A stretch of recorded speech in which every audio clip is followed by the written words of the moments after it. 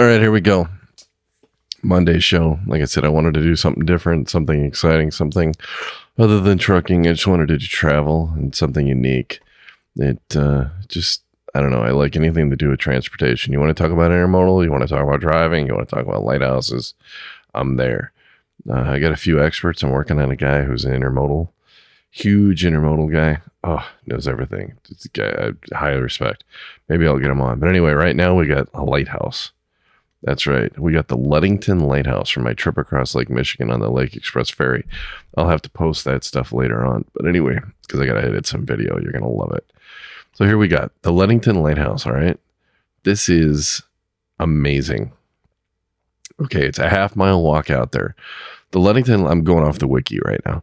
The Ludington Light is 57 feet tall, and it's a steel-plated lighthouse in Ludington, Michigan, which lies along the eastern shore of Lake Michigan at the end of the breakwater on the Pere Marquette Harbor. Given its location on the northern breakwater where the Pere Marquette River meets Lake Michigan, it is sometimes known as the Ludington North Breakwater Light. Underlying the building itself is a prow-like structure, which is designed to break waves. So basically what it is this thing is like a half mile out into the harbor. You got to walk out there. It's like about about 4.5, 5 feet wide path to walk out there. And the whole time you're walking out there, it's just absolutely amazing. Now, when you're walking out there, you hear a lot of waves and all that stuff, but there was a lot of wind. Now, I recorded this binaurally, so you can hear it in both ears. So we'll listen to headphones, but bear in mind, towards the second half or so, there's a lot of wind because it was between the lighthouse and the shore.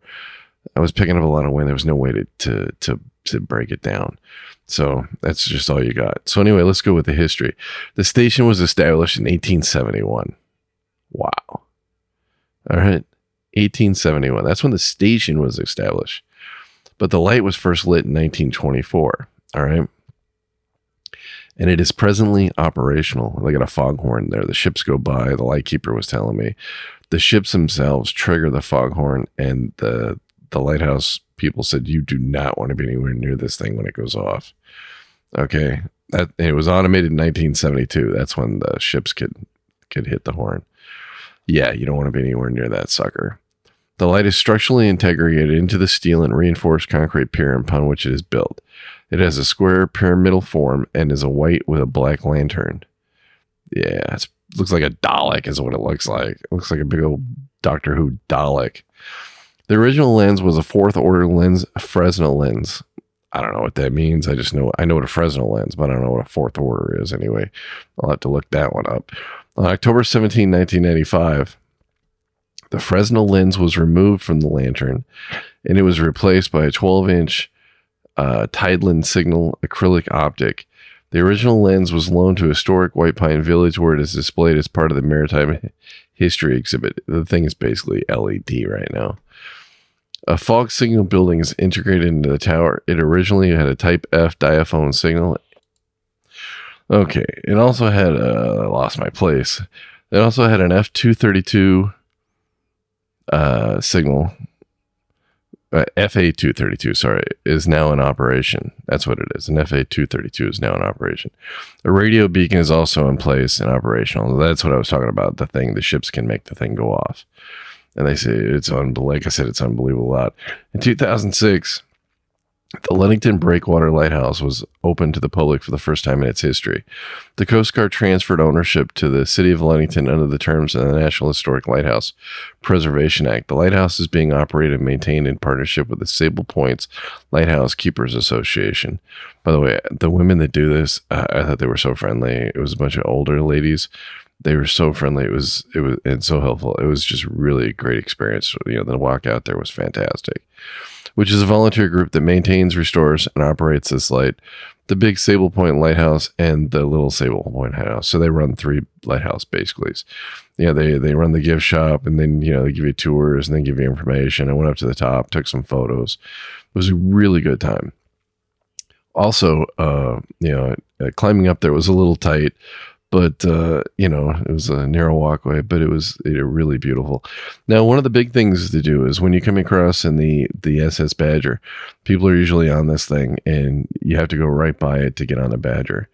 or the badger goes right by it back and forth, and so people wave, and it's just a great photo op if you ever get to this thing and the badger's leaving. So if you want to time it for when the SS Badger, the last coal-fired steamship in the United States, is leaving Ludington, that's a good time to do it, when it's either arriving or leaving.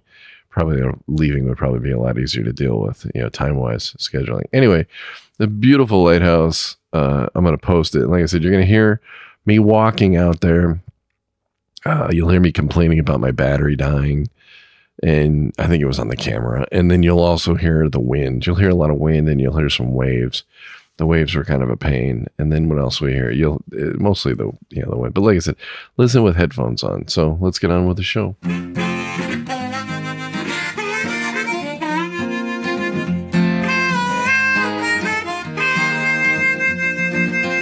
Keeping that hammer down all across the nation. Checking cities off his list. Sharing stories of the road right here on his station. You are listening to the Kingfish. Yes, you've tuned in to the Kingfish Radio Network.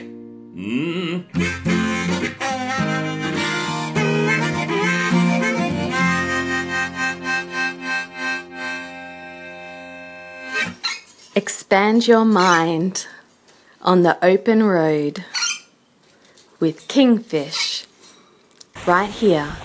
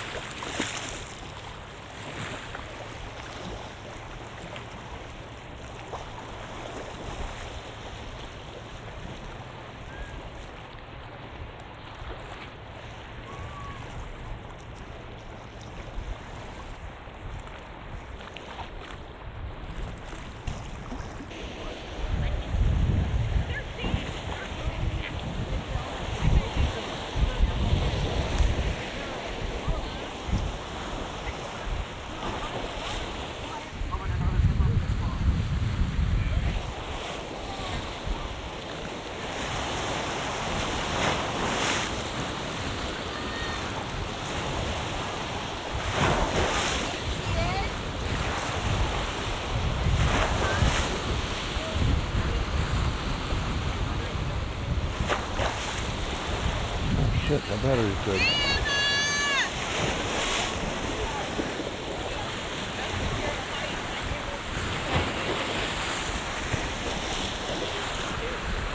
Oh yeah, no, it's brought Angelina down too. Neither one of them is going to be able to.